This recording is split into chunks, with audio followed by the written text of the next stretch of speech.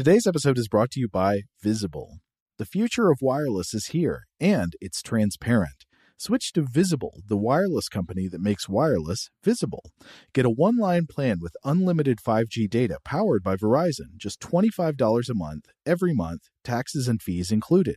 No hidden fees, no surprises, no, really. What are you waiting for? Get with the times and switch to Visible at Visible.com. Monthly rate on the Visible plan for data management practices and additional terms, visit Visible.com. What if AI could help your business deliver mission-critical outcomes with speed? With IBM Consulting, your business can design, build, and scale trusted AI using watsonx, and modernize the way you work to accelerate real impact. Let's create AI that transforms your business. Learn more at ibm.com/consulting. IBM. Let's create. Today's episode is brought to you by Technically Speaking, an Intel podcast. When you think about the future, what kind of technology do you envision? Whatever the future holds, artificial intelligence will undoubtedly be at the heart of it all. Join Graham Class as he hosts Season 2 of Technically Speaking, an Intel podcast, and hear from the minds transforming healthcare, retail, entertainment, personal computing, and more with the help of AI. Tune in every other Tuesday and explore the latest technology that's changing our world today and creating a more accessible tomorrow. Listen to Technically Speaking, an Intel podcast on the iHeartRadio app, Apple Podcasts, or wherever you get your podcasts. What's up, this your boy Lil Duval, and check out my podcast, Conversations with Unc, on the Black Effect Podcast Network. Each and every Tuesday, Conversations with Unc podcast feature casual and in-depth talk about ebbs and flows of life and the pursuit of happiness. Unlike my work on stage, I tap into a more serious and sensitive side to give life advice and simply offer words of encouragement, yet remind folks to never forget to laugh. Every Tuesday, listen to Conversation with Unc, hosted by Lil Duval on the Black Effect Podcast Network, iHeartRadio app, or wherever you get your podcasts. Presented by AT&T. Connecting changes everything.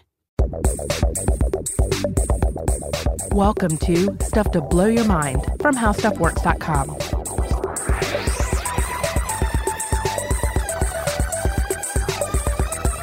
Hey, welcome to Stuff to Blow Your Mind. My name is Robert Lamb. And I'm Joe McCormick, and not too long ago, Robert and I did an episode about prosopagnosia, or the condition often known as face blindness.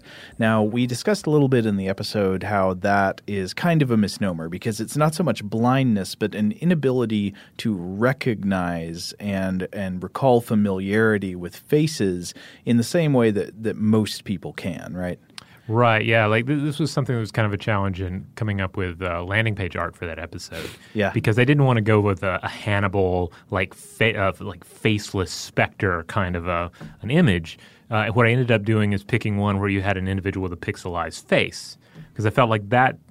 Granted, people with face blindness are not seeing a pixelized face, but it is more in line with the distortion of sensory data, an inability to correctly identify somebody based on this particular area of sensory information. Yeah, it implies scrambling of matching. Yeah. So this was a really interesting topic to me, and I was glad we did an episode on it, but I knew in the episode, since one of the figures we came across was that multiple studies have done surveys and found that somewhere around maybe between 1% and 3%, usually estimated around 2% of the general population, has some level of developmental prosopagnosia. So 1 in 50 people you can expect are going to have some level of trouble recognizing faces within the normal range of human ability.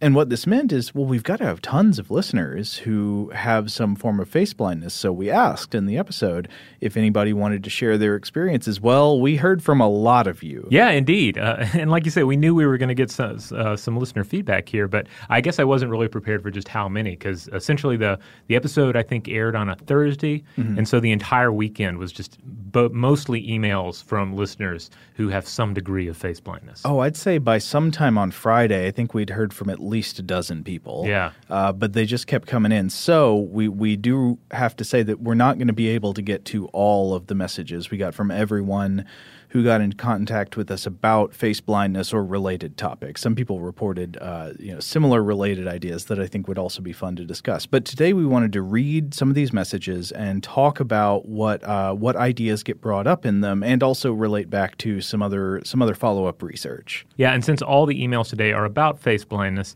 I took the liberty of taking out our Mailbot Carney's facial recognition software. So now he is going to identify Joe and me purely by smell and by touch. Which one of us is the rough one? I'm going to leave that to Carney. Carney's going to develop his own smell and touch profile for each of us. This may be disgusting TMI. I think I'm just getting over my gross like alligator winter hands. I get all like really dried out in my knuckles. Yeah. Well, if only I had cut myself shaving this morning, which sometimes I do. Sometimes I come into the podcast studio and I'm still bleeding from the neck. That would have actually helped Carney out quite a bit, I think. Well, hopefully at least Carney can hand messages to one or the other of us, and either way, they'll get read. Right. And he may, since neither of us is bleeding, he might make an incision on one of us just to keep track. So just be prepared for that. Okay, our first message is from our listener Lindsay, who writes in and says, "Hello, Robert and Joe. I just finished listening to your episode about face blindness. I could relate a lot to the bits about Oliver Sacks. Much of what he said was familiar, even if I hadn't realized it before hearing your show. I've often wondered if I have face blindness, but then usually dismiss myself as a hypochondriac and tell myself it's because I'm not paying enough attention to my surroundings that I can't recognize people or places well. Professionally, I'm an artist, so you just assume about yourself that you must be good at observation, right? So why can't you remember if you've met someone before? It's a confusing situation to be in. I pay a lot of attention to the slope of people's noses, clothing styles, or their mannerisms to help me rely on recognition. Auditory cues and context are also very useful. The problem is much less pronounced with people I see frequently, whereas a passing acquaintance or celebrity is much harder. It's also difficult to visualize people's faces as a whole in my mind. Sometimes I can zero in on features about them or expressions, but my mental image of their face is often somewhat blurry. It's odd because I have a very good memory for other things. I'm also directionally challenged. If I park my car to walk to a specific restaurant, I often forget which way I need to walk to get there, and so I look for cues like how close I am to the end of the street and how far I remember the restaurant being from the end of the street, or I'll hope to see a distinctive tree or building I know is across from the place I'm going to. The issue seems exacerbated if the streets look very similar. If they're all flat and straight at right angles to one another, it's hopeless. I frequently forget where I park in parking lots and have learned to notice the angle I need to walk to the front door of a store to get back to my car, a sign that is in line with the row I parked in, or I'll park in a similar location every time I visit it. I've never been diagnosed with prosopagnosia, so take all this with a grain of salt. I wonder what percentage of people actually get diagnosed or just explain away the whole situation, like I do, with theories of early memory loss or a short span of attention for my surroundings brought on by the age of instant gratification. Regardless, I hope this was insightful. Best, Lindsay. That was very insightful. I especially appreciate finding out that Lindsay is an artist. Yeah. And about how there's this sort of expectation that they would have perfect observational skills. Now, we actually heard from more than one person who reported having some degree of face blindness and reported being a professional artist. I think we heard from, at least 3 people like this. Now, we do, I think, tend to have a lot of artists out in the audience. We hear from them often. But yeah, I think this is really interesting. I was reading a totally different story that was published in Wired back in 2006 by a writer named Joshua Davis about prosopagnosia, and he profiled a bunch of people. And one of the people he discussed with prosopagnosia was this guy named Tom in the story. And one interesting feature of Tom was that Tom was an artist, and he loved doing sketches of people, of his friends and family, but when he drew people, they didn't have faces. And he didn't think this was weird because he thought, I'm identifying the people in the pictures and they're identified by their posture and things like that. Why do they need faces? Another person might look at those drawings and think, oh, that's kind of creepy. That's like, drawing people without faces is like something out of The Ring or something. But no, I mean, it made sense to him, and you can see why it would. If you are cataloging people by visual cues other than the minute differences in the arrangement of eyes and nose and mouth and stuff that comes so naturally to most people. You know, I have to think of it in terms of writing too. Like one might easily jump to the conclusion, oh, well, you write fiction, you must have just a great grasp of human psychology and character, or you must have just a photographic memory of the world around you, so that you can describe it, on the page. Mm-hmm. But obviously, there are a number of different. You look at any writer and compare them to another writer, and they're going to have different degrees of focus in detail on, say, a physical setting, or even on character and internal dialogue. I think it's fair to say that some writers may write about people because they don't have some sort of spectacular insight into how they work. Maybe they're mystified by people, and therefore, this is their way of trying to really dissect it and figure out what's going on. Well, to go back to a similar episode we've done in the past, when we did an episode on aphantasia, mm-hmm. the blindness of the mind's eye, the lack of inner imagery, mm-hmm. We heard from lots of listeners who they said, I have aphantasia, and here's what it's like. And we heard from more than one writer of fiction mm-hmm. who lacked inner imagery. And you might think, how can you write a story if you can't picture a scene in your head? But they did. And in fact, you might imagine how some people who don't picture scenes in their head could have other ways of organizing information in their brains that actually could lend themselves very well to crafting narration. Yeah, I could see where it would be a strength in some cases, because I feel like in my own writing, oftentimes I'll have just such a crystal clear image in my head of what a scene should look like in the mind's eye, mm-hmm. and I'm chasing that. And it's an exercise of chasing that mental image and making the paper replicate it. And if I were not chasing that specific image, then it would be a different exercise, but perhaps one that is more in line with reaching the reader. Yeah, if you start with a visual image of a scene and then you try to put that visual image into writing for the reader, your writing is actually a second-generation copy of what you've imagined. It's mm-hmm. like a VHS copy of a copy, or not a copy of the original. But the person who has aphantasia and imagines a scene in words to begin with, the reader is actually getting the original copy of the imagination. Yeah, it really turns everything on its head. Yeah. Now, one more thing I want to mention before we move on to the next email is that obviously Lindsay is expressing what a lot of people express, which is uncertainty, right? Do I meet the criteria for having face blindness? Do I really have face blindness, or am I just sort of at the lower end of the normal spectrum for recognizing faces? Obviously, we're not psychiatrists or neurologists. We can't diagnose you for you. Right. But there are tests that you can just take on the internet that give you some indication of whether you might have a clinical case of face blindness. Now, we're, again, absolutely not suggesting that you come to a conclusion about this just based on a test on the internet. You should talk to a medical professional. You should see a psychiatrist or a neurologist.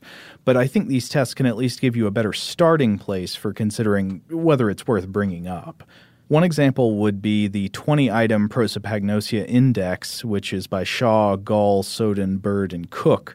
It was published on a domain called troublewithfaces.org, and you can look this up if you want, the 20-item prosopagnosia index. And it includes questions like the following. Do you find it noticeably easier to recognize people who have distinctive facial features? This came up in the last episode, the distinctive mustache or the mole or something like mm-hmm. that. Do you often mistake people you've met for strangers? When people change their hairstyle or wear hats, do you have problems recognizing them? Without hearing people's voices, do you struggle to recognize them? Do you have anxiety about face recognition that has led you to avoid certain social or professional situations? Here's a key one we've seen reported a lot. Do you ever find it hard to follow movies because of difficulties recognizing characters?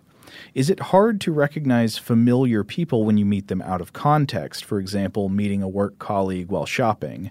And then another really interesting one, is it sometimes hard to recognize yourself in a photograph? Yeah, I think that's a great starting place for some degree of self-diagnosis. Because if you're like me, you probably match up with at least one or two of those things. You can say, oh, yeah, when I encounter people out of context, if I don't know them very well, I may just completely blank on who they are. I wonder to what extent you can have maybe not a clinical case of face blindness, but have face recognition expertise significantly increase or decrease throughout life. Because I feel like I can look at items on this list and think these used to be much more true of me than they are today. I remember when I was younger, like when I was a kid, I would sometimes watch movies and have a lot of trouble following who the characters were. I'd get people mixed up, not be able to recognize people from one scene to another. And for some reason, as I got older, that stopped being a problem. But I wonder how that would have. Do you think that might have occurred just through obsession, through because obsession with movies? Yeah, because I feel like you and I have this in common, where we probably devote far too much space in our minds to cataloging character actors in B movies. You know? But that's not something that just occurred overnight. Like, that is the accumulation of years upon years of wasting our time on Internet Movie Database and seeing these films. Yeah, I mean, I feel like it's the case even for unfamiliar actors, but I don't know. That is a good question. I'm not suggesting that at any point I had anything like a diagnosable case of face blindness, because a lot of these other criteria don't ring true to me at all. But I remember it being the case in movies in the past for me and not the case anymore. So one takeaway from that is, even though you shouldn't diagnose yourself on an internet test alone without seeing a medical professional, you definitely shouldn't diagnose yourself just based on the answer to one question. Right. All right, here's one for us. This comes to us from Theodore. Hey guys, I saw today's episode and knew it was going to be awesome. I have a mild sort of face blindness that works in some weird ways. I was actually surprised you guys didn't reference your episode on the theater of the mind. That would be the aphantasia episode. More because I have always felt my own version of face blindness is very similar to that. When I see people, I know I actually do not struggle to recognize them too much, but my ability to picture people's faces is what is impaired. Strangely, I have also noticed that I have an inverse relationship between how well I know someone and how well I can picture their face. For example, Robert, I have seen you in some YouTube videos and online. Your face I can pull up fairly easily. However, my mother, who I have known my whole life, I really struggle to picture her face. That's interesting. I work as a parkour coach and personal trainer. In my career, the face blindness has, I think, actually helped me. Since I do not naturally use facial clues as much, I have developed a natural affinity to pick up on people's body movements. This makes recognizing various movement patterns very easy. I can identify a person by their collapsed arch long before their nose shape. I have never experienced the problems of spatial awareness you guys also mentioned. I have always had a pretty good sense of direction. Training parkour for 7 years has only enhanced that. I can look at a space for a few minutes and later recall it in exacting detail. Thanks for another great episode, Theo. Now, as we talked about originally, these associated conditions such as like having difficulty with identifying geographical locations or spatial topography, that's not always associated with face blindness, but it does seem to be somewhat covariant. And I also can't help but wonder about the difference between seeing my face online versus seeing his mother's face. Like, the face of one's mother or another close family member is like, there's just so much more data there, so much more situational data, changing data over time as that individual ages and goes through various styles even. But for like the host of a podcast, like, how much visual data is there really? And it's limited. It's not personal data. It's a few varying headshots over the course of a decade, a few videos you've caught here and there with very similar lighting. So it doesn't sound that surprising to me. I must say I'm surprised by it. It is really interesting. I see what you're saying, though. Like, you might have an easier time picturing something that there is a more uniquely identifiable source for if you've just seen it once than something that you've got a lot of data you're trying to average. Though that sounds like that would not fall under like normal face processing. That does sound unusual to me. But I wonder if there is a distinctive difference between essentially remembering a photo of a person and remembering that person's face. Yeah. You know, because like when I think back on, say, people I've known that have passed on, you know, I can recall their face pretty clearly, but I second guess myself more sometimes about the details as opposed to, say, a picture, say a famous Hollywood actor from, you know, the 1940s or something. I can picture Clark Gable like that, and I really don't have any difficulty in bringing to mind at least the most prominent headshot of Clark Gable in my mind. But would you recognize Clark Gable without a mustache? I might not. That's the thing. I just have so much. There's just so much less data that I'm calling upon. I'm basically remembering. I'm probably remembering his IMDb or Wiki profile picture. You know. Yeah, it does make you wonder if there are actually different sort of subsets of categorization pathways within the brain for different classes of faces.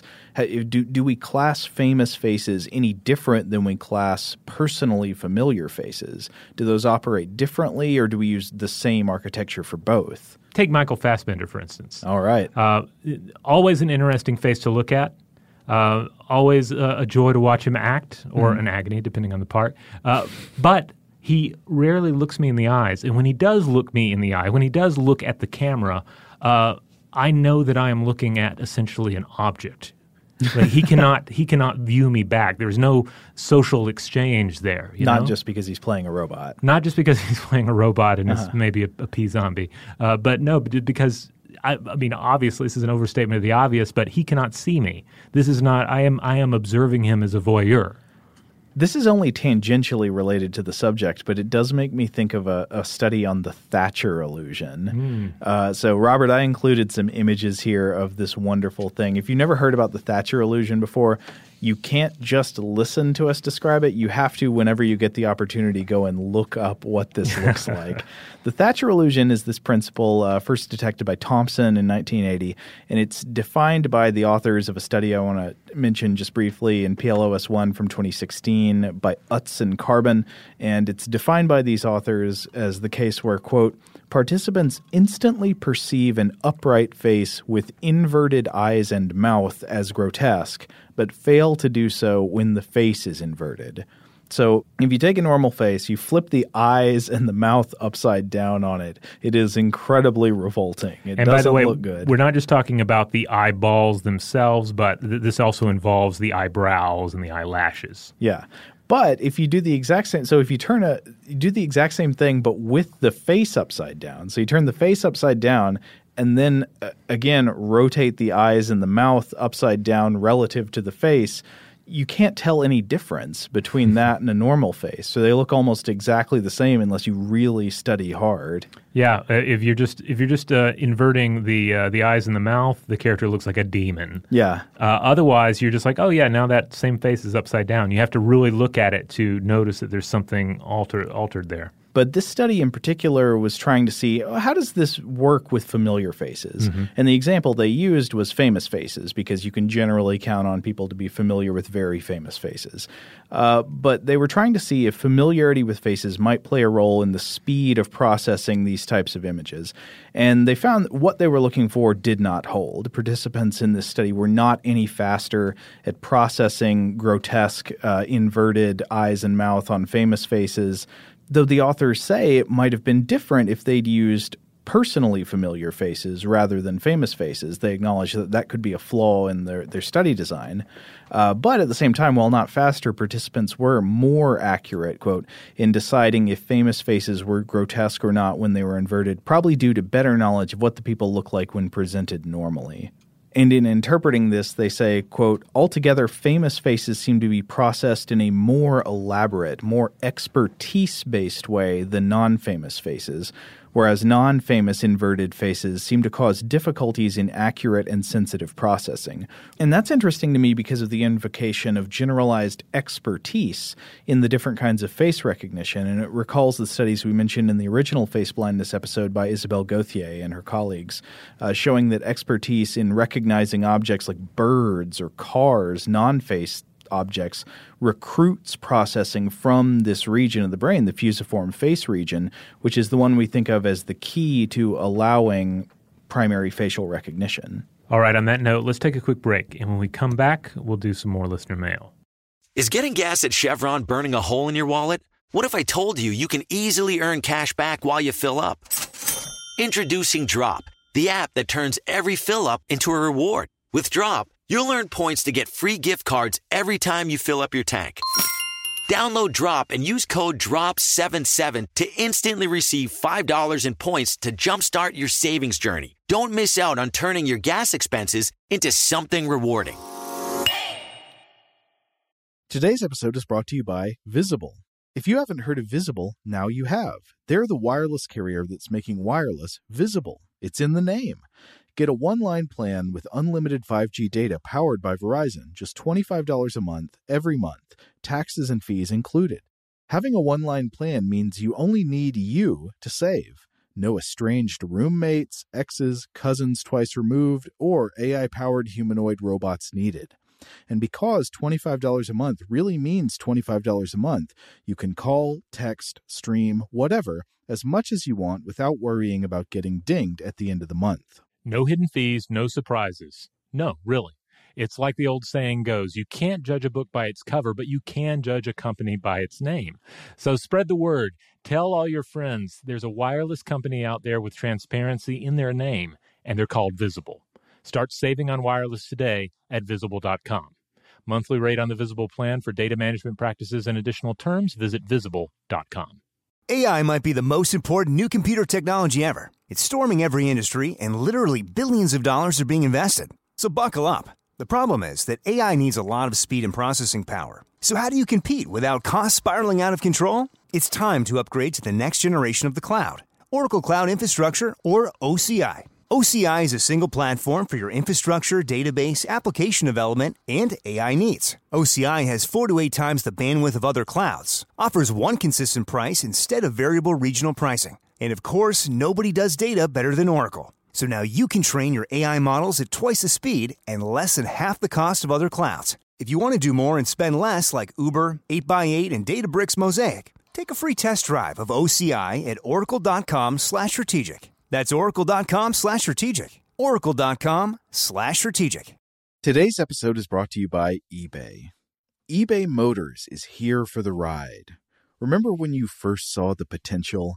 And then, through some elbow grease, fresh installs, and a whole lot of love, you transformed 100,000 miles and a body full of rust into a drive that's all your own. Look to your left. Look to your right. It's official. No one's got a ride like this. There's nothing else that sounds like, feels like, or looks like the set of wheels in your garage. With over 122 million parts, you can make sure your number one ride or die stays running smoothly, so there's no limit to how far you can take it. Brake kits, turbochargers, engines, exhaust kits, roof racks, LED headlights, bumpers, whatever your baby needs, eBay Motors has it. And with eBay Guaranteed Fit, it's guaranteed to fit your ride the first time, every time, or your money back. Plus, at these prices, well, you're burning rubber, not cash. Keep your ride or die alive at ebaymotors.com. Eligible items only. Exclusions apply. All right, we're back. All right, our next listener mail comes to us from Emily. Emily writes, "Hey guys, big fan of the show, first time sending listener mail. Feel free to use my story in listener mail on the show with first name only if you find it interesting. We do, so we're using it."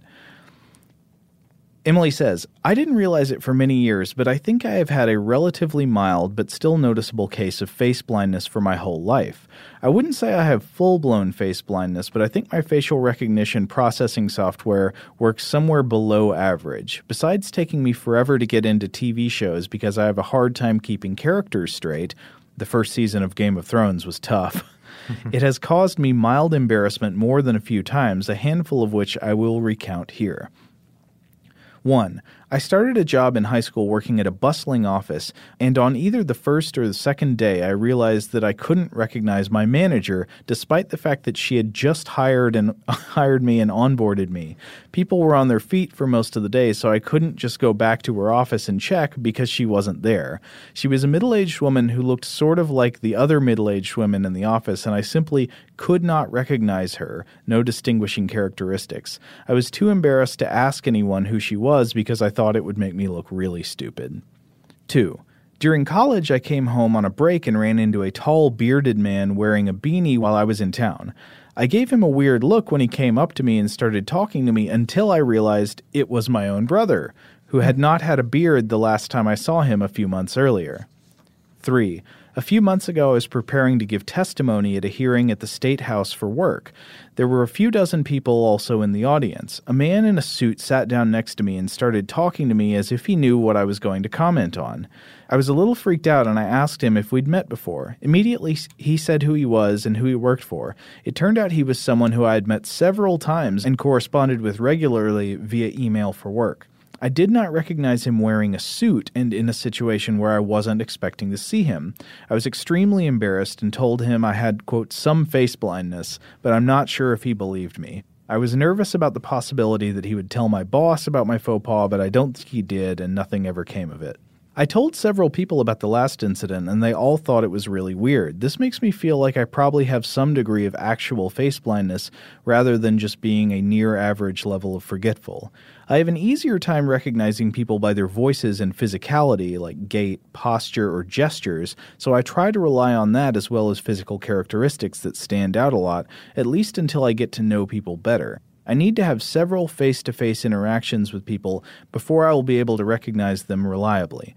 Not sure if this qualifies as any form of prosopagnosia, but I thought you might like to hear about it. I enjoyed the episode on the topic. Keep up the great work.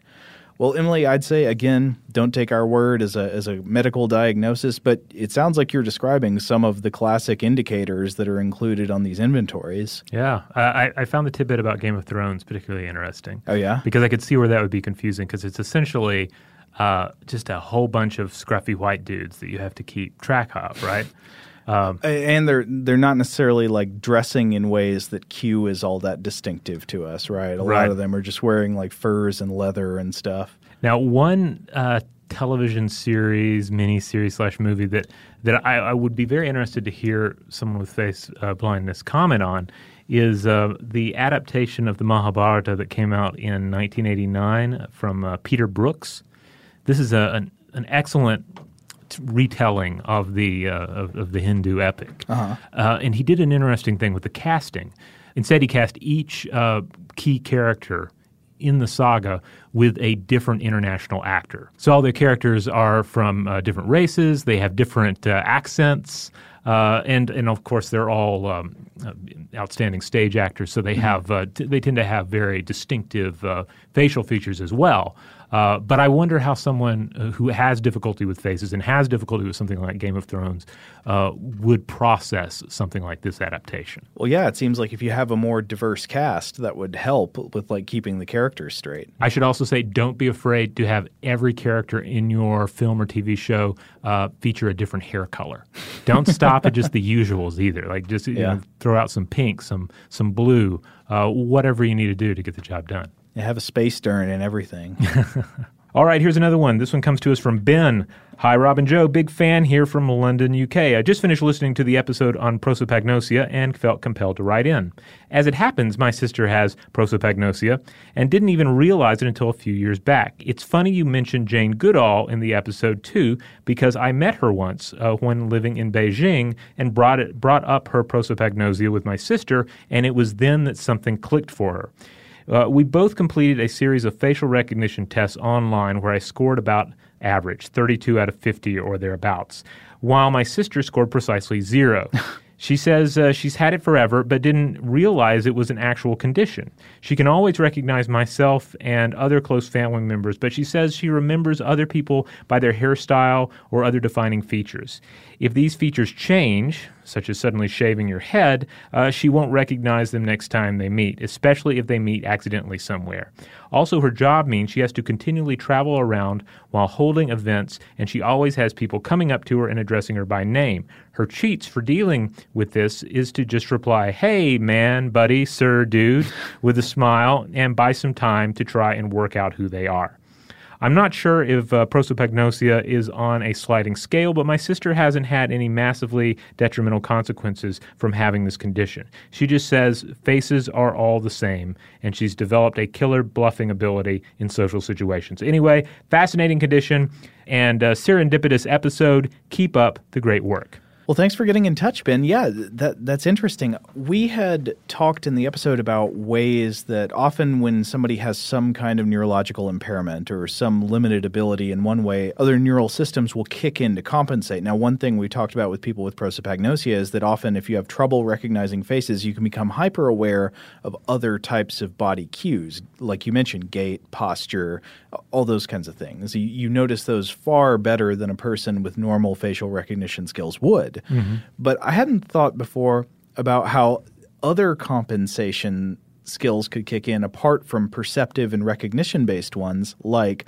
bluffing ability. Mm-hmm. I mean, that is a cognitive skill that I know, like, I would not be good at that, but I wonder if I'd had to spend my entire life honing that skill, I might be a very different person. I might be much better at, like, trying to figure things out on the fly based on little conversational cues about how to get to a name. Yeah, I mean, it's interesting to just think about how adapted one would become to working around these different blockages. Yeah. By the way, fun fact, Joe, I actually cannot tell AC/DC songs apart.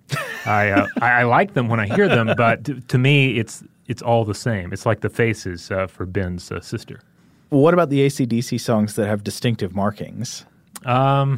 I mean, I guess lyrically, like if I hear it and they hit something in the chorus, then yes, I could maybe tell by the lyrics, but I definitely wouldn't be able to tell by the music. Even though, again, I like the music, it just all kind of sounds the same to me. There are a lot of rock songs that sound the same. I mean, the same way that, broadly speaking, there are only so many ways you can arrange a couple eyes, a nose, and a mouth. There are only so many ways you can do 4 chords and general comments on machismo. It's kind of like if you look at the hair metal bands of the 80s and 90s. Mm-hmm. Certainly a lot of that music is going to sound the same. To really differentiate them, you do have to go on visual clues, right? But the bands all look the same.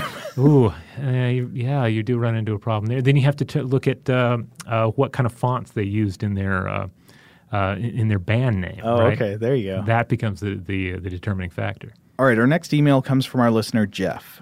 Jeff writes, I've always had profound face blindness, but was an adult before I knew such a thing was, well, a thing. There's a subjective problem. Brains and perception are first person. What's it like to be Jeff? For me, as a young child, I was amazed by other kids. They had this ability to instantly recognize people. As an older child, I realized with a sinking feeling that it was not some magic they had, but a deficit I had. And I tried to recognize people. I'd look hard at features and try to mentally map them without avail. I recollect feeling depressed that I just couldn't try harder. I did learn to know my friends by their particular behaviors, especially gaits and profiles. I got good at this. As a child, there is the help of fairly regular dress. So there was the friend who wore turtleneck shirts and one who always wore dress pants, never jeans. Red hair being uncommon in my group was a cue, but it was always hard and context was the major aid. I knew if I went to a particular house, my friend, maybe his sister, and maybe one of his friends might be there. Always, when I controlled the context through meetings, I was okay.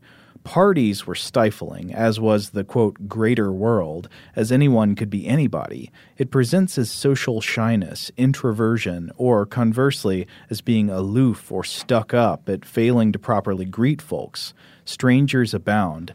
Recognition in another person's eyes is fear, and I learned the etiquette of an enthusiastic, nameless, neutral greeting. I could go on about it. I'm in my late 50s and still deal with it. My personal doctor chided me the other day when I apparently had not greeted her as she walked her dog. Context. My sister visiting from out of town appeared at a bookstore and says hi with no recognition from me. Context. Lots can be done with paying attention to characteristics other than faces, builds, hair, gait, voice, and other subtle idiosyncrasies. I like to think it's made me notice such things and have a better, if somewhat narrower, attention. It doesn't bother me much these days. Here's the only message I can offer. Kids who have this don't know it. This is what it's like to be Jeff. Parents likely have no clue. It's really hard to characterize and know that there is anything odd to report. If a deficit is noticed, it may very well be misattributed to some other problem with social skills, intelligence, or even autism. I found out about it on my own as an adult, learning about it from reading about the mind and brain. It would have been nice if young Jeff could have been told that it really was a thing. I think Jeff makes some really good points here. I mean, it seems like there could be profound benefit from just increasing awareness of this. Yeah, like I can see how you could start folding this in to some of your educational efforts with young kids. That you could have storybooks about this that people are going to process the world around them in slightly different ways. Yeah, I found a study about the psychosocial consequences of prosopagnosia from the Journal of Psychosomatic Research from 2008 by Lucy Yardley et al. And basically this looked at the psychological and social consequences of living with developmental prosopagnosia. It consisted of telephone interviews with 25 people who scored as face recognition impaired on the Cambridge Face Recognition Test.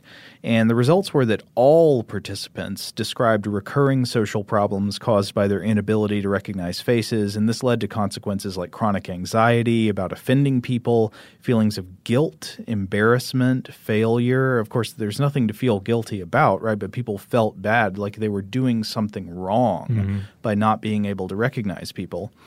Most, but not all, reported feelings of like having avoided social situations, including work meetings and social gatherings, because of fear they had about their inability to recognize faces.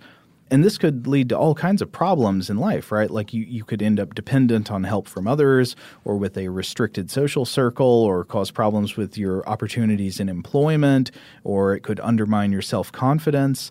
And a pretty good remedy for this is, like we're saying, increasing awareness, and increasing awareness in both directions, right? Like making people aware that this is a condition that might be present in other people and that they should try to be helpful and accommodating. With somebody who doesn't recognize your face is not necessarily because they're aloof or they're rude and you should judge them.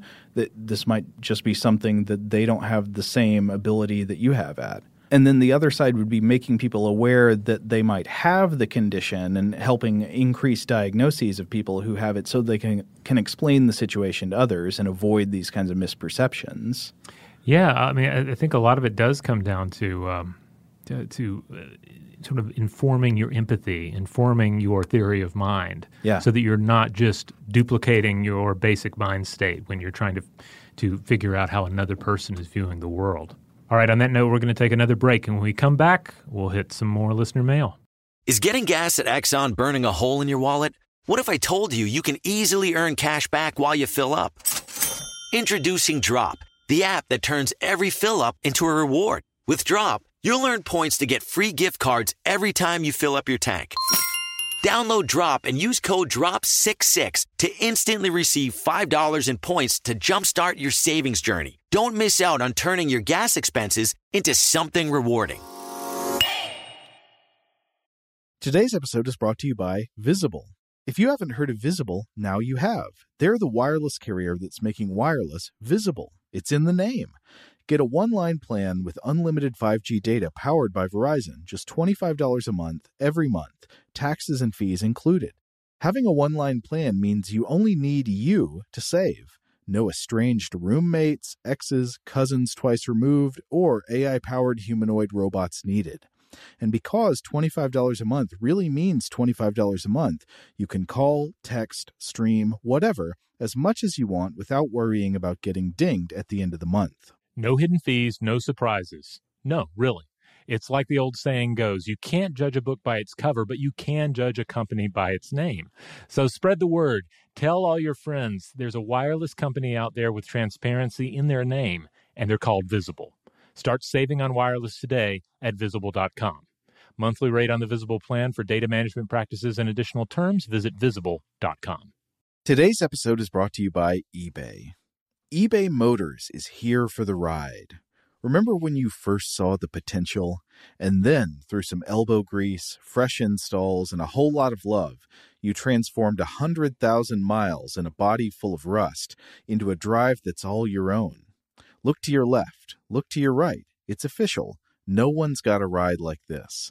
There's nothing else that sounds like, feels like, or looks like the set of wheels in your garage. With over 122 million parts, you can make sure your number one ride or die stays running smoothly, so there's no limit to how far you can take it.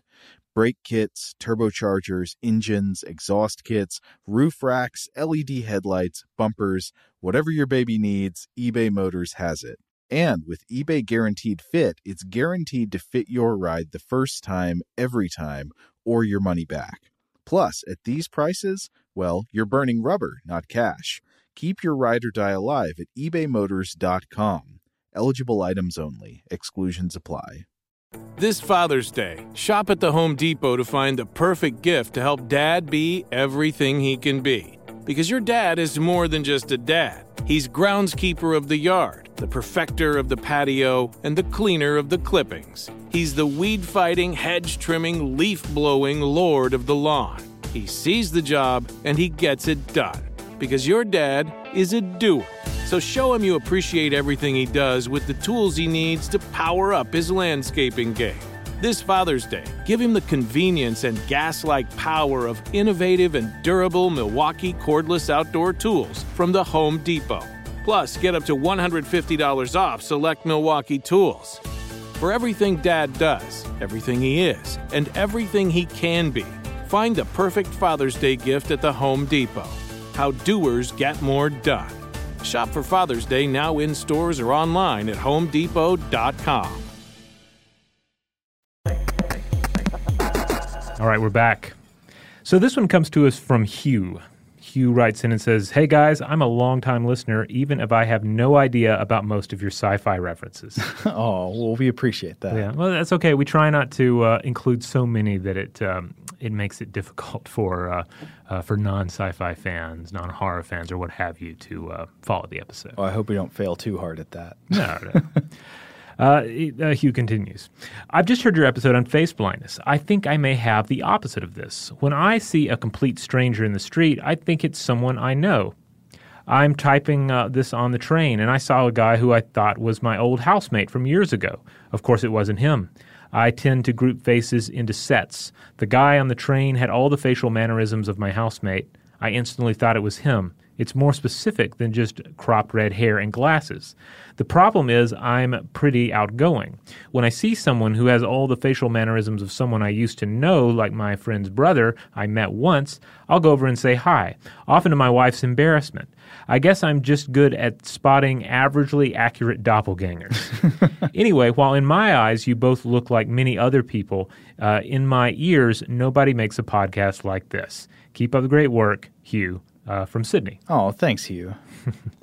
This got me thinking, too, about this and a number of emails about the other information that one can process to identify an individual. Mm-hmm. And I wondered, we depend so much on faces that I imagine other people have had this situation as well, where you're almost certain you see someone you know, mm-hmm. but they are positioned so that you cannot see their face. Perhaps you're in an exercise class, or you're seated formally, in a theater or at a restaurant, and you can't. But you have this feeling that you cannot be for sure unless you have unless you see their face, unless you have essentially facial confirmation of the individual. And it's an interesting thing to feel, because then when they finally look your way, you're like, oh, yeah, that was, of course, them. I knew it was them, mm-hmm. but I could not feel I was 100% sure until I actually saw them and even made eye contact with them. Oh, we had this recently when we were in New York at the One Strange Rock premiere, yes. when I, from behind, was 80 to 90% sure that this guy with the cane with the skull on the end was the magician and skeptic James Randi, mm-hmm. but I couldn't be positive. It took us a while to confirm. Yeah. Yeah, but I have that happen with just people I know or people that I don't know super well, but say I go to some of the same like social functions with them. Mm-hmm. And if I can't see that face, there's just like I can't stop thinking about it. Like I have to see their face. And that's where it can get awkward if it's on the train and you're in that situation where you've just looped them more or less into the category of individuals like this. Mm-hmm. And then you're like, all right, I'm going to go look at this person's face. And then you look at them and it's a complete stranger. And then you feel like you're a stalker. That is a bad feeling indeed. Yeah. Now, following up from what Hugh said, again, I want to be very clear that we are not trying to offer diagnoses of people based on their emails, so you should not take this as a medical diagnosis. It is not. But what you're describing does sound like it sort of matches a known condition I think we mentioned in the original episode, known as hyperfamiliarity for unknown faces, or HFF. And just to talk about a quick study on this, published in PLOS 1 in 2015, called Neurofunctional Signature of Hyperfamiliarity for Unknown Faces, the definition is that, quote, it is a rare selective disorder that consists of the disturbing and abnormal feeling of familiarity for unknown faces while recognition of known faces is normal. So it's not that you can't recognize people. You can recognize people normally, but you're also constantly recognizing people who are not the people you think they are. So this was a case study of GN, who is a 68-year-old woman with selective hyperfamiliarity for unknown faces. And the authors did a multimodal brain imaging study on what happened when she saw and recognized or did not recognize familiar and unfamiliar faces. They used CT scanning and fMRI together with behavioral measures to see what was going on. And behaviorally, she had essentially much lower discrimination sensitivity between familiar and unfamiliar faces than normal controls. And in light of this lower discrimination, basically her brain was biased toward classifying faces as familiar. So what was actually happening in the brain? Well, the authors say that there appeared to be atrophy and low functioning of the left hemisphere temporal region. So the left side of the brain is underperforming compared to what it would normally be doing in recognizing faces. And then at the same time, quote, hyperfamiliarity feelings were selectively associated with enhanced activity in the right medial and inferior temporal cortices. So it looks like the face recognition process involves regions of both the left and the right hemisphere, and that they do different things there. If the left hemisphere is underperforming, the right hemisphere takes over and can tend to over-bias in favor of saying, hey, I know this person. Now, why would there be this hemisphere division? Well, the authors write that the temporal areas of the left hemisphere are usually used to analyze and encode unique facial features, whereas the right hemisphere tends toward a, quote, more global but less efficient encoding of facial traits. So it sounds like the right hemisphere is more often used to encode and react to a kind of general impression of a face, whereas the left hemisphere tends to pick out specific identifiers and features for higher accuracy. And so the authors write that, quote, the greater reliance on the right hemisphere therefore facilitates spurious feelings of familiarity and misattribution of personal relevance to unknown faces. These erroneous familiarity feelings cannot be counterbalanced or corrected by more precise associations in the left hemisphere between visual facial cues and specific knowledge pertaining to a unique identity, and therefore lead to a liberal decision criterion concerning face familiarity recognition. And in addition to just being the fact that Hugh seems to be describing some degree of hyperfamiliarity of faces, it also goes along with what he's saying about grouping faces into sets of kinds of faces. If what's going on in his brain is that he might be over-relying on the right hemisphere to sort of like get these general impressions of faces and under-relying on the specific unique characteristics that more accurately identify a face. All right. Now here is our next two are rather interesting because they both relate to migraines and face blindness. I found these particularly fascinating.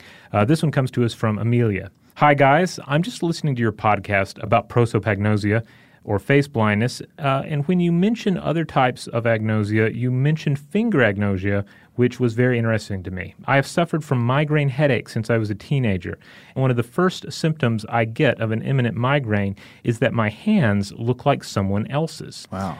You know how normally when you're doing something you can see your hands, but your brain doesn't really pay much attention to them? bit like your brain seeing your nose all the time but ignoring it. Well, when I'm about to have a migraine and see my hands, it's like I'm seeing someone else's hands doing whatever it is they are doing. My brain is obviously still controlling them, and they are doing what I'm asking them to do. But there is some kind of disconnection in the brain that doesn't recognize them as my hands. I am very interested in all the symptoms of migraines due to my own personal experience of them and the weirdness of it all, but I had never heard of anyone else having this hands aren't my own symptom that I get. It also doesn't seem to affect any other part of my body, just my hands. In contrast to this, I am, as far as I can tell when comparing myself to friends, above average at recognizing faces. Just thought you'd be interested in this weird symptom I have. With best wishes, Amelia. Now, Amelia, that is really interesting, and we will address that right after we also read this email from our listener Ross, who also brought up migraines and migraine aura. Ross writes, "Hey, Joe and Robert. My name's Ross. I'm a new listener to your program, and I've found that it's perfect for working on art, too. I'm an illustrator and an animator, and I love to put on your show while I'm working on projects." Here's another artist. "Your last show about face blindness was super interesting and hit close to home for me. While I don't suffer from prosopagnosia in the sense that you talked about, I do, however, suffer from complex migraines. While experiencing a migraine episode, I will have a whole slew of neurological symptoms before the pain even starts. This phase of the episode I've come to understand is called the migraine aura, and while it's a pretty trippy experience, it's a good way to know whether I should find a dark and quiet place to lie down before the real fun stuff starts. My aura symptoms include blind spots, mental fog, numbness in my face and hands, and strangely enough, something close to prosopagnosia. Over the years, I've noticed that while I'm having aura symptoms, I'm temporarily unable to visualize specific faces in my mind's eye, or even recognize my friends and family if they're in front of me, though I can't see much of anything with the blind spots. It's rather disconcerting, especially since so much of my profession relies on drawing faces. However, after about an hour and a half, all the symptoms will go away and the headache will start. I thought it was interesting when you brought up the caricature artists, wondering if any have face blindness. While my face blindness is always temporary, I always regain my pretty uncanny ability to recognize faces. I'm one of those people who has a knack for recognizing actors, with no lasting damage. My artistic abilities are also unimpacted by my occasional bouts with migraines, and I find that, if anything, I'm better at observing faces knowing what it's like not having that ability. I'm nowhere near savvy enough to research why this may be, but hey, you could do a show on migraines. Love the show, and I look forward to hearing the next one." Now, that was really fascinating. I don't think we've ever done a proper episode of Stuff to Blow Your Mind on migraines and the aura effects, but we should, because I'm always amazed anew when I stumble upon information about it. Yeah, and Amelia and Ross, you should know that the things you describe are in fact represented already in the medical literature. So I was able to find at least a couple studies mentioning things like this. There was a study in 2006 by Sandor et al. In Cephalalgia, which is a peer-reviewed medical journal about headaches. There was a case report of a 58-year-old left-handed man who reported prosopagnosia in association with migraine aura. So he'd get the migraine aura and he'd lose his ability to recognize faces. There was another study from 2007, also in Cephalalgia, by Vincent and Hajikani, and this was about how migraines have the power to, in fact, affect all kinds of cortical physiology and induce all kinds of dysfunctions. So the authors questioned people who had migraine with aura and migraine without aura, and they found that 72.2% of migraine with aura patients and 48.6% of migraine without aura patients had symptoms including at least some of the following: prosopagnosia, dyschromatopsia, which is the inability to see some colors or some general impairment of color vision, and then also ideational apraxia, which is defined as, quote, loss of ability to conceptualize, plan, and execute motor actions involving the use of tools or objects. So suddenly, like, you couldn't use a screwdriver or a knife or something. Oh, wow. This next one might be very applicable to Amelia, alien hand syndrome. Multiple people report alien hand syndrome as a result of migraine aura or migraine without aura, and this would be basically what Amelia is describing, the feeling that a hand you have is not in fact your own hand. And also difficulty recognizing and calling to mind proper names. So this to me also really makes it seemed like it would be worthwhile to cover migraines and migraine aura in general in an episode, that they can have such wide-ranging effects throughout the brain. Yeah, indeed. I think we should definitely come back to it. And also, I mean, we know we're going to have a large selection of listeners who have stories about migraines and migraine auras to report. In fact, you can maybe we should just ask people to go ahead and email us about those migraines and symptoms that you encounter, so that we can have those ahead of the episode we wind up doing on it. All right, we have one last bit of listener mail to hit before we sign off for today. Doesn't mean that these will be the only face blindness emails that we read. When we get around to doing our next listener mail episode, we may have some more that we roll out as well, in addition to unrelated emails. But this one comes to us from Kyle. Kyle says, "Hey guys, big fan. Stuff to Blow Your Mind is my favorite of your podcast selection. Keep up the awesome work. So this is kind of odd, but after listening to your episode on face blindness, you had mentioned other agnosias such as finger and hand blindness, and thought this would be a funny story. I've recently been getting into virtual reality with the HTC Vive, which is in itself incredibly mind-blowing. But after my first month with the headset and its convincing replacement of reality, I completely lost awareness of my hands.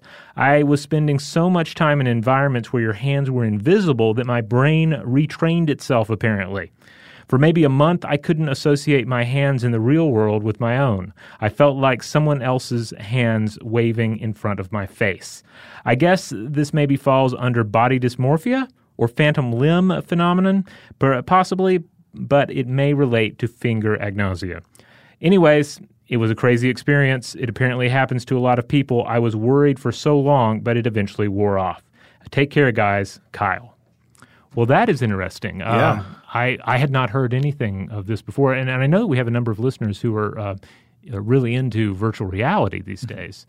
So I would love to hear from other folks who've had strange occurrences with invisible hands.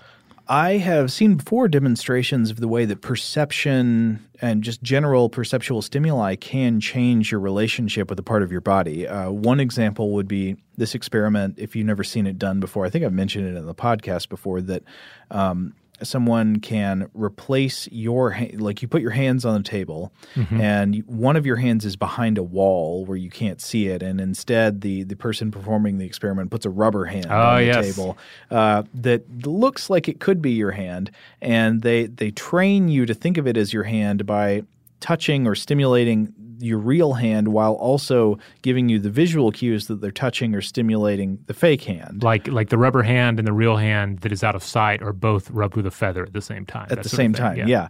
And then after a minute or so of this, if somebody hits the rubber hand with a hammer, you will freak out. Like you think like your hand has just been hit. And you can essentially quite quickly train your brain to recalibrate its own sense of where and what its body is. It's crazy. It's just another one of those experiments that really drives home the true nature of our perception and our understanding of reality. Yeah. All right. So there you have it. An entire listener mail episode devoted to face blindness. Again, these were not all of the emails we received. No, there was a lot of good stuff we couldn't get to. Yeah, and we'll likely receive some additional emails. So again, the next time we do listener mail, we're averaging about one a month. Really, that seems like a good way to tackle and stay ahead of the wonderful emails that all of you send us. The next time we'll try and hit some more of these. In the meantime, head on over to StuffToBlowYourMind.com. That is our mothership. That's where you'll find all of the podcast episodes, as well as links out to our various social media accounts. You'll also find all the podcast episodes wherever you get your podcasts. And wherever that is, we always encourage you, hey, give us a strong rating. Give us as many stars as possible. Give us a glowing review. It doesn't take much time on your part, and it really helps us out in the end. Big thanks, as always, to our wonderful audio producers, Alex Williams and Tari Harrison. If you would like to get in touch with us directly to give us feedback on this episode or any other, to let us know your thoughts about any of the stuff we talked about today, or just to say hi, you can email us at blowthemind@howstuffworks.com.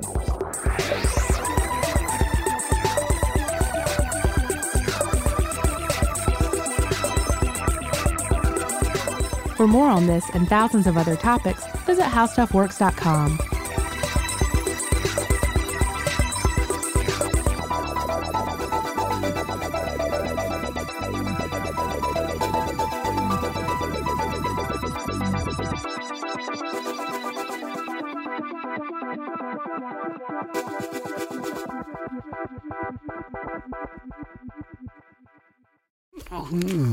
Ever wolfed down a Big Mac and thought, I need some extra cash? Mm-hmm. Then download the Drop app. Get rewarded for dining out and more. Use code DROP22 for $5 in points. Download Drop now. You wouldn't expect to hear that we're America's third best city for beer like this one. Or home to vibes like this. And this. It might surprise you that we're top 10 for immersive art that's like, whoa. And, not to mention, we have one of the top zoos in the country. So can a city with the country's best pro soccer team, ranking as a top culinary destination in the world, be in your own backyard? Yes, Columbus. Plan your summer at experiencecolumbus.com/summer. Thinking of popping the question? Diamonds Direct has an offer you can't miss. This month only, buy a natural diamond engagement ring of 1 carat plus and receive a free natural 1 carat diamond tennis bracelet valued at $2,000. Imagine giving her the ring of her dreams and her wedding gift all at once. No one provides education, selection, and value like Diamonds Direct. Your chance to get a free tennis bracelet from your friends at Diamonds Direct won't last long. Details at diamondsdirect.com. Top Thrill 2 is like no other course. 2 420-foot vertical speedways, 3 launches. All right, let's talk strategy. Copy that, driver. Go for maximum acceleration off the start. Roger that. You've got a short straightaway to push from 0 to 74 on the first vertical speedway. And what about the rollback? Rollback will set you up for an explosive reverse climb 420 feet in the sky so you reach 0 G's in total weightlessness. 420 feet of straight-up speed. Let's get it. Top Thrill 2, the world's tallest and fastest triple-launch strata coaster. Get your tickets at cedarpoint.com.